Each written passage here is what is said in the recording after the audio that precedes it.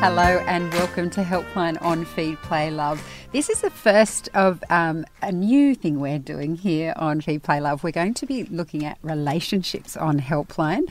Normally, if you join us, we're talking about babies and we have Mothercraft nurse Chris Minogue. But on this episode, we have Kirsty Levin from the Parents Village. Kirsty is a counsellor and she works with families much in the same way Chris does, but she works with the adults.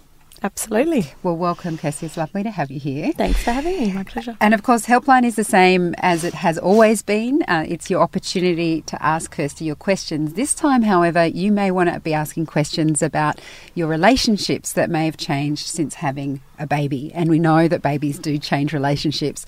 This could be anything from your partner to your friends to your family, your mother-in-law, your sisters-in-law, whoever it is. I'm pretty sure Kirsty has the same kind of experience that Chris has with relationships because she's dealing with this all day, every day.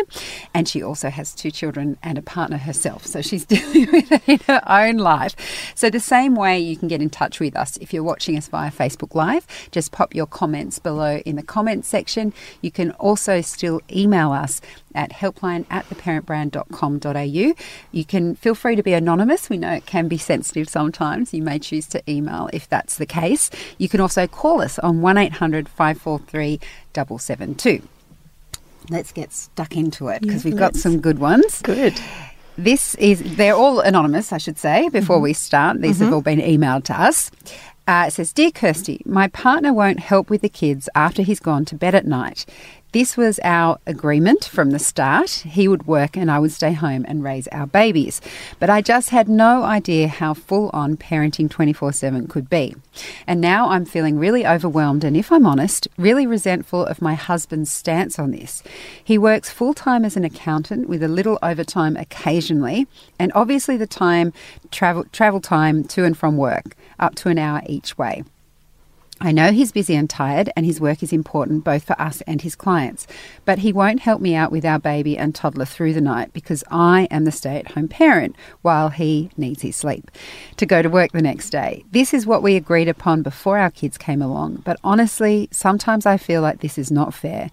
I also work hard each day and night with our babies. I'm so very desperate for a break, some sleep, some time to myself. What can I do? I feel like I'm letting him down, but I'm just so over it.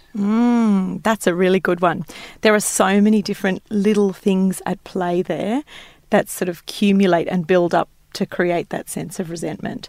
So I think in unpacking that sort of concern, it looks like there's mismatched expectations, potentially.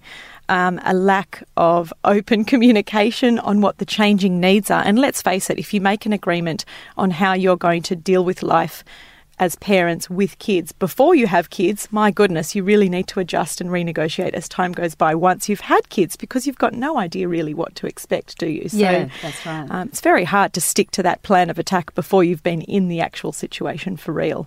So I think there's probably a real need for the 2 people to come together and set aside some time and make an agreement that they would set aside some time to actually nut this out and discuss it. Because underlying that resentment on the mum's part is really an unmet need and a call out for help.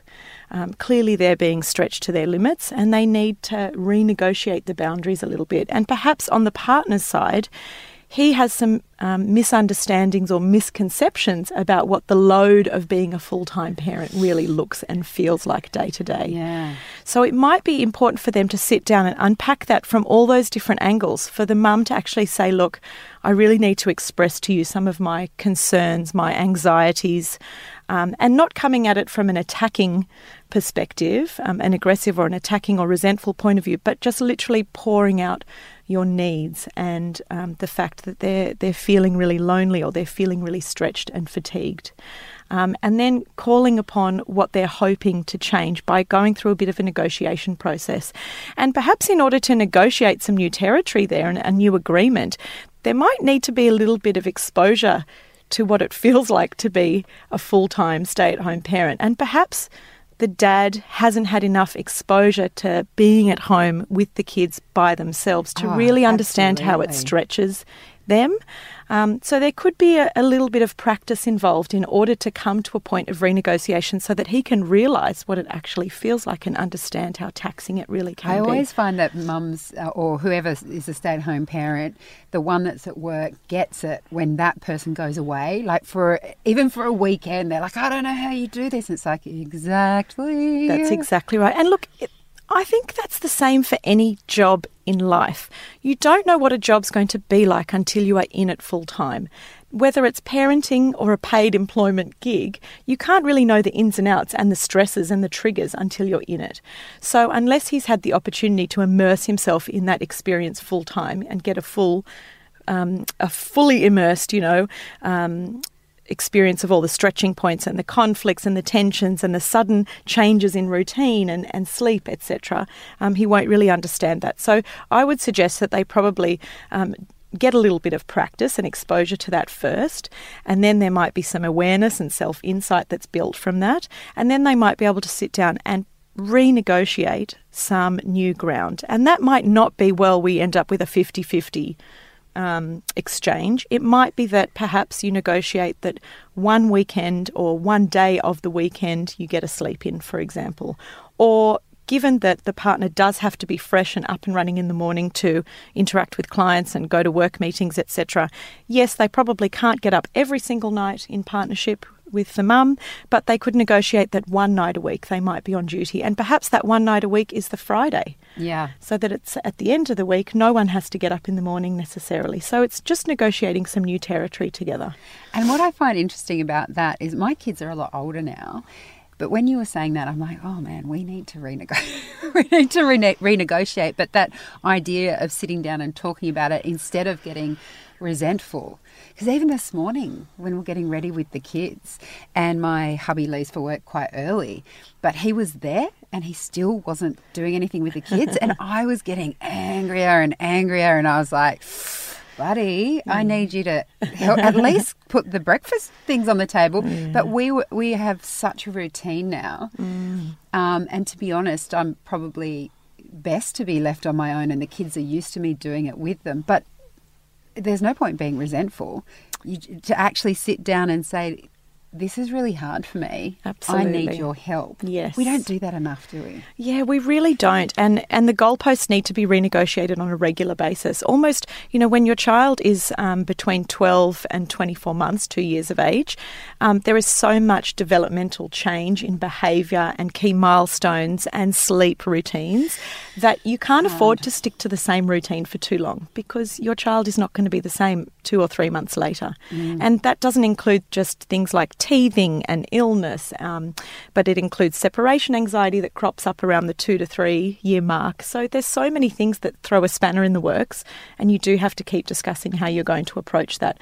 But I think also there's so much hidden work involved in parenthood and in particular motherhood these days. And sometimes it's hard to see what all of those tasks and those cumulative elements of load, mental load and physical load really are until you potentially write them down. So there is some value, I think, in mums sort of almost collecting a live diary of activities for the day and for the night so that they can show that to their partner and say, look, I know you think I'm not doing all that much as a stay-at-home mum all day, because a lot of partners, to be fair, do think, what are you doing all day? You're washing a few dishes, you're putting the kids to sleep, you're making a few meals. What's the big deal, right? But hello, it's actually a really exhausting, taxing, all-encompassing experience. And I think until you write down every little thing that you do and have to think about and preempt and forward plan for, your partner won't truly understand how that plays out. And I think before we move on to the next question, the other part about that is, I know, having done both, that the difference between working in a business arrangement and doing stay-at-home care is that you're trying to keep people alive. So unless you're a doctor or you're working in an emergency department, I'm not saying it's that stressful, but the emotional, the emotional level of working at home is very different to work. You can be so independent at work. Yes. You don't have to worry about whether you can leave and have a coffee. Exactly. Because you can't leave and have a coffee when you've That's babies. exactly You can't right. just leave them at home. Yeah, they're absolutely dependent So it's on quite you a in every way. psychological It is. experience. It's a different level of emotional commitment and dependency, unlike anything else in your life. Yeah, absolutely. Yeah. Okay, well, that was helpful for me. I hope that helped our stay-at-home mum with her babies and toddler. The next one is about a mother-in-law. Dear Kirsty, I have a problem with my mother-in-law. She tells me all the time how she did things back in her day and makes it very clear she disagrees with many of my parenting methods with my 3 and 5-year-old boys. She says things like he's going to turn into a spoiled brat. When I ask him whether he wants his sandwich cut in triangles or squares, for example. Really, it's just easier than the fight on my hands if I get it wrong. She's told my husband she thinks I'm too easy on the kids and that they both need a good smack. I just don't believe in smacking, and I'm pretty offended she thinks my lovely boys need a smack at all. I do discipline them, but I try to be fair and gentle. I mostly enjoy my mother-in-law's company until she comes out with something like this. I don't want to cause a confrontation, but it's bothering me enough to want to just snap at her sometimes. Is there a way I can sort this out without upsetting her, my husband, and, well, everyone? This does seem like a fairly common conflict within families these days. But I have to say, it's not always just mother-in-laws that can have this sort of tense interaction. It can sometimes be your own parents that are behaving like this as well. And I think, obviously, it's bothering this particular person. But there are a number of ways, I guess, that you could approach the situation. If you were someone that felt as though you had a tough enough skin or you were resilient enough to let it wash over you, that might be a skill that you might need to practice in time. Yes. In other words, picking your battles and letting certain things wash over you, because you may need to practice or reorganize your frame of mind in this case to realize it's actually not about you. It's potentially about them and their insecurities and their desire for control. Right. So I often see someone interjecting and making judgments and trying to, change the situation as them wanting to exert their control over the situation. And that's ultimately, it's not about you, it's about them, right? So they're feeling like they have no power in that situation. So if you were a resilient enough person or you were happy enough to let, it sort of wash off like water off a duck's back, you might just try to ignore it and practice ignoring and practice, some deep breathing exercises and, this too shall pass might be one mentality you take. If, however, it does really build up and it starts to concern you and it starts to cause tension and a little bit of conflict and that bubbling resentment, I do think there are moments in time where it's worth addressing. And I often adopt the approach with a lot of my clients that sometimes you have to kill them with kindness. And what I mean by that is demonstrating some appreciation and consideration of the fact that really at the end of the day, all they're really trying to do is help at the core. All they want to do is demonstrate their love. They may also have that element of control there, desire for control, but at the end of the day, they want to have a part in the process, and that's what's fueling that response or that reaction. And they feel like they're not as included in the process as they would like to be. And when you appreciate and show kindness to someone that's really trying to dabble or meddle in your business, I think it can offset that tension and offset some of that conflict or that feeling of aggression that's coming across. And so in terms of killing them with kindness, it's acknowledging and saying, look, I really appreciate that it might have worked when you were raising my husband and his siblings, for example, and I totally appreciate that might have been an effective strategy. And I really appreciate that you're actually trying to help and support in this situation because you can see that I'm struggling or you can see that this is a challenging situation. But I also have to tell you, and this is where you assert yourself and you stand your ground and you start to set small boundaries with the other person to say, I do feel comfortable in my approach here and I do feel quite confident that this is what's working for us as a family unit. And whilst I can appreciate that you may have had your approach and your preferences in how you would have parented and disciplined your children, I would love it if you could respect that we also have our own methods of parenting and discipline for our children. And, you know, I am going to say no sometimes to you, or I am going to say that I disagree with some of your approaches here and there, but I'd like you to respect that we might have to agree to disagree sometimes. And that has to be stated in a very calm, composed manner. So again, you might have to pick a time and a place to have this sort of conversation rather than when you're in the height of the moment and you're in the moment of disciplining your children in the act. It might be worthwhile setting aside some time to have a coffee and sitting down with them. You first kill them with kindness and you show your love and appreciation for the fact that they want to be involved, and you do want them to be involved, and you want your kids to have a beautiful connection with their grandparents, for example. But at the same time, it's important for you to set boundaries and maintain that level of respect between each other as well.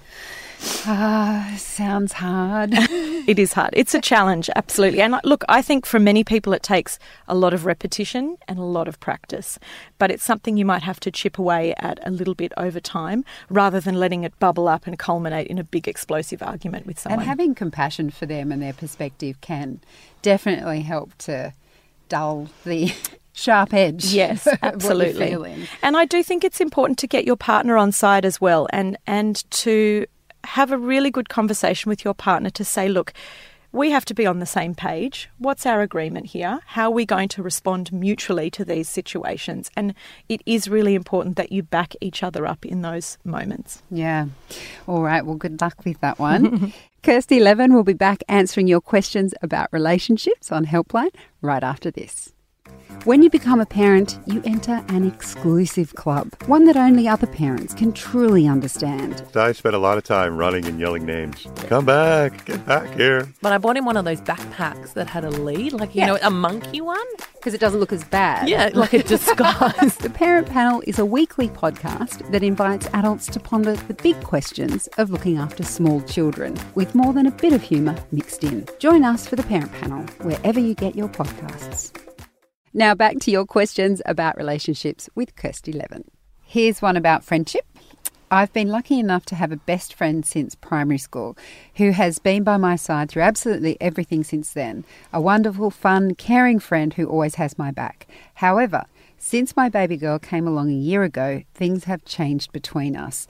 She only wants to catch up if it's without my daughter or partner. She says she just wants me back, and that she never gets any real time with me anymore. She stopped inviting me to things like dinner with our friends, and a mutual friend did mention she recently said that I don't have any time for her anymore. I'm pretty heartbroken because, of course, I will always have time for my friend, but timing can just be hard these days. A baby is hard work, and sometimes, obviously, we'll need to catch up with my daughter present. I see that I need to do more to keep our friendship strong, but I'm also exhausted. I don't know what to do. Can our friendship be saved? That's a really hard one, and it can be really gut-wrenching, I think, when you've been so close to somebody for such a long time, and then that dynamic really does shift. And it can be a really different experience for the two people, particularly if your friend hasn't got children. And so they're not immersed in that experience. They don't understand what it's like to be totally tapped out and exhausted and be really slim on time free, even for your partner, let alone your friendship circle. So it might be important for this particular mum to put themselves in their friend's shoes just for a moment, to acknowledge that they might be grieving the loss of a friendship and that they really are feeling a deep sense of loss and grief over this, because they probably have invested a lot of time in it. And perhaps that's the same for the mum in question as well, that they're grieving the loss or the change of a friendship dynamic. And I always believe in open and honest communication, and you know, it is something that requires a bit of time and effort to cultivate and sort of, you know, fertilise the garden a little bit to help it grow and flourish. So I think there probably needs to be an open conversation where they can discuss the fact that, yes, the friendship has changed because there's a change in dynamic with a child being introduced into that group. And there might be moments where they can hang out together alone and have adult time. And I'm really a big, firm believer that friends do need to spend time alone as adults, as independent people, at night time on a dinner date or something like that. And as fatigued and exhausted and stretched as we might feel, how often do we come home from a date with our friends feeling energised and inspired and totally fulfilled, like our cup is filled as a result of hanging out with our friends? And so as much as you might feel exhausted in the beginning, I always believe it's well worth putting that effort in to make a date with our friends alone, because it actually can turn our energy levels around. But then I also think it's important for that friend to understand and to have that conversation around the fact that we will have to hang out together with my child with us sometimes, and that this mum might really want to cultivate a beautiful relationship between their friend and their child, and to hopefully get their friend to see that there's huge value in that. Wouldn't it be a gorgeous thing to have, Auntie so-and-so come along to hang out with us as a family in future, and have them as this beautiful confidant to your child in future, and to grow as a unit together rather than just the two that go off by themselves periodically. So I think if you can encourage that conversation and help them see value in both of those dynamics, but also try to invest a little bit of time in scheduling and forward thinking and planning out how you might be able to catch up with each other in future, it's really worthwhile. And I'm a massive fan of forward planning. Like, my calendar is scheduled to the hilt. I have social activities planned months and months and months in advance, because I know I can't see friends every week. I might see some of my friends once a quarter, if that, but I know if it's in my calendar and it's a regular scheduled catch-up and everyone's aware of it, I'm much more likely to commit to it than just dropping a line to my friend saying, yeah, we must catch up soon. Yeah, sure, let's grab a coffee. And then you never check in again for the next few months. And there's nothing that happens in my life unless it's in my diary. Exactly. If it's spontaneous, it's very exciting, but it's quite rare. Exactly. Yeah. So it's got to be agreed, it's got to be discussed, and hopefully there can be a little bit of reframing of thinking on both their parts to see the value. Because I was going to say that also from the friend's perspective, if the mother, the one with the baby, is trying to schedule in time and trying to make the effort and include her friend, then friendship's a two-way street. Absolutely. The friend also has to acknowledge that this is just the way it's going to be. Yeah. Because some people don't like the way parents stop being spontaneous. Yes. They're like, oh, yeah, what's wrong with you? That's so boring. And you're like, no, this is how shit gets done. That's exactly right. Yeah. All right. We have a question about parenting. My partner and I disagree on discipline tactics for our three children aged 2, 5 and 7. He believes in a smack when the kids do something wrong and is quite strict with them at times. I thought I would be fairly strict as a parent too, but it turns out I prefer a gentle approach and really hate smacking my children. It's been causing a lot of tension between my husband and I. Is there anything we can do to get to common ground here? Oh, that is a really tricky one, the conflict of parenting styles. Look, I think we all know that there's enough research now to indicate that smacking is really not as effective as our former generations thought it might be, that it results in ultimately feelings of fear and shame, and it doesn't really teach a child about what they could do differently or how to alter their behaviour, and ultimately it can have really negative impacts on a child's development and mental health and behaviour in the future. So we know all that, and that's really clear.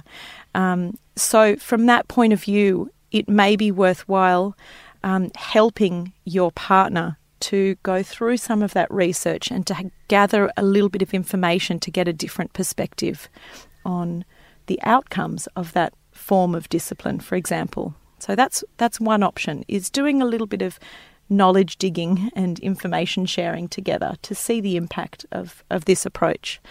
But then it's probably worthwhile having that conversation with your partner to say, is this how you were raised? And reflect back on your childhood experience and how your parents disciplined you. And if that was the case and they were smacked as a child, how did that really make you feel as a kid? A lot of parents will say, oh, well, I was smacked as a child and I turned out all right and it's all good, I've heard didn't that have an so effect on many me. times. Yeah.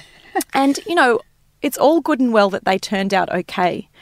But if you ask them to really think back to that moment when they were smacked for something, and it could have been trivial or it could have been big at the time, asking them how they felt and asking them what emotions were generated from that experience in that time, it can really have a big impact. And if they really truly reflect on that, I doubt very much that an adult would truly say, oh, well, that smack in that moment had no effect on me. Big deal that I was walloped on the bottom, you know.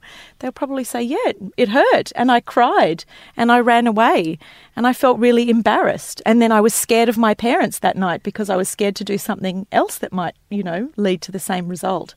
So I think by reflecting on that experience, it might bring up some empathy on the dad's part, potentially generates a bit of connection with their child to understand the feeling as a result of that form of discipline.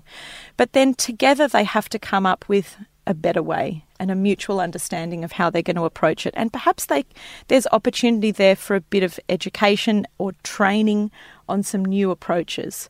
So there are some amazing programs out there for parenting support and education, like Circle of Security, for example. There's some great books that you can read. 1, 2, 3 Magic, I think, is a book from memory that's great on giving you some tips and strategies for toddler behaviour, for example. And reading or listening to podcasts like Janet Lansbury. Unruffled podcast is fabulous for understanding children's behaviour and developmental stages and how to effectively respond to their needs. So hopefully they're both willing to upskill a little bit, build their awareness and understanding of what works best in those situations, and they can actually train together and come up with some new methods together that they mutually agree on. All right, we have time for one last question. I'm going to end with a doozy. I'm worried that my marriage is failing since we had children. It's been so stressful, with baby number 1 suffering severe reflux and baby number 2 having constant ear infections and hospitalisations with various illnesses. Our parenting journey has been pretty full on. We're both just completely tapped out and have no time for each other anymore. We fall into bed without even a kiss goodnight most nights, and it's breaking my heart. I think we're both feeling resentful of the whole situation. We don't know how to reach each other after another hard day. Is there anything I can do to help bring us back together after all the stress of the past few years? Oh, I feel sad and tired just hearing that. It is sad. And it's so common. And even when health issues or reflux or sleepless challenges aren't in the mix, you're still completely stretched as parents when you have the perfect unicorn baby. So to have those added challenges thrown into the mix can make it really, really tough, really hard. Esther Perel has this really interesting comment that she makes about what happens to parents when they do lose that connection and they stop making that effort with each other. And she says that they just become operational managers of the household, basically, just passing ships in the night, getting stuff done. And it sounds like that's kind of what's happening here. And to be honest, I think it requires a little bit of a shift outside the comfort zone and a little bit of effort to circuit break and change the dynamic. So it was mentioned there that, you know, they lie together at night or something or other and they don't know how to connect with each other. They just go straight to sleep without kissing each other goodnight. And someone has to circuit break in that situation, right? Yeah. It doesn't take all that much to reach across and hold someone's hand. It doesn't take that much to cuddle up yet next to your partner at night time, or to give them a little kiss on the cheek when they wake up in the morning or go to sleep or leave for work, for example.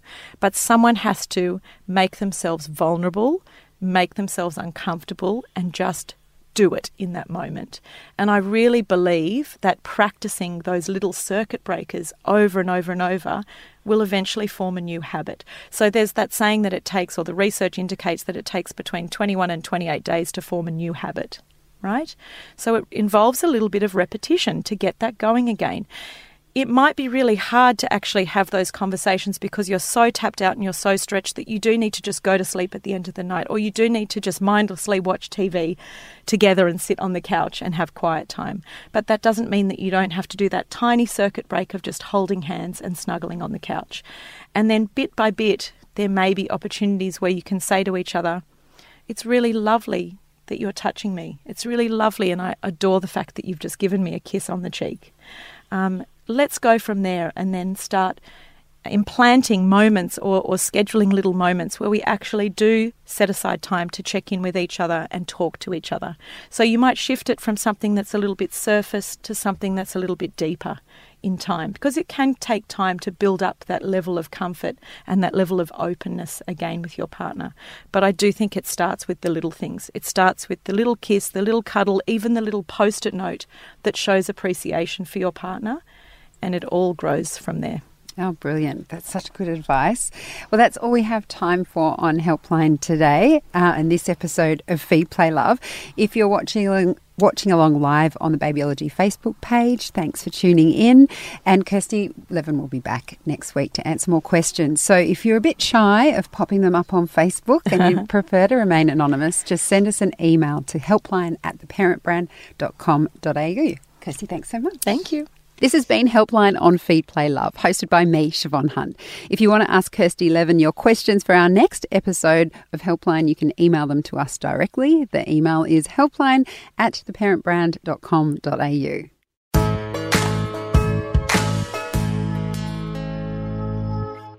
The first few months of motherhood can be tough, which is why we've got Amy Taylor-Kabbaz on our next episode of Feed, Play, Love. We're our own worst enemies. As the mothers, we're the ones that don't prioritise ourselves very well at all. So that's where the awareness and the education is really important. Amy is the author of Happy Mama, The Guide to Finding Yourself Again. She's got some really great tips on how you can keep your sanity and feel calm in the midst of the joyful chaos that's having a new baby. That's on the next episode of Feed, Play, Love. Debbie Ning is our producer, and I'm your host, Siobhan Hunt.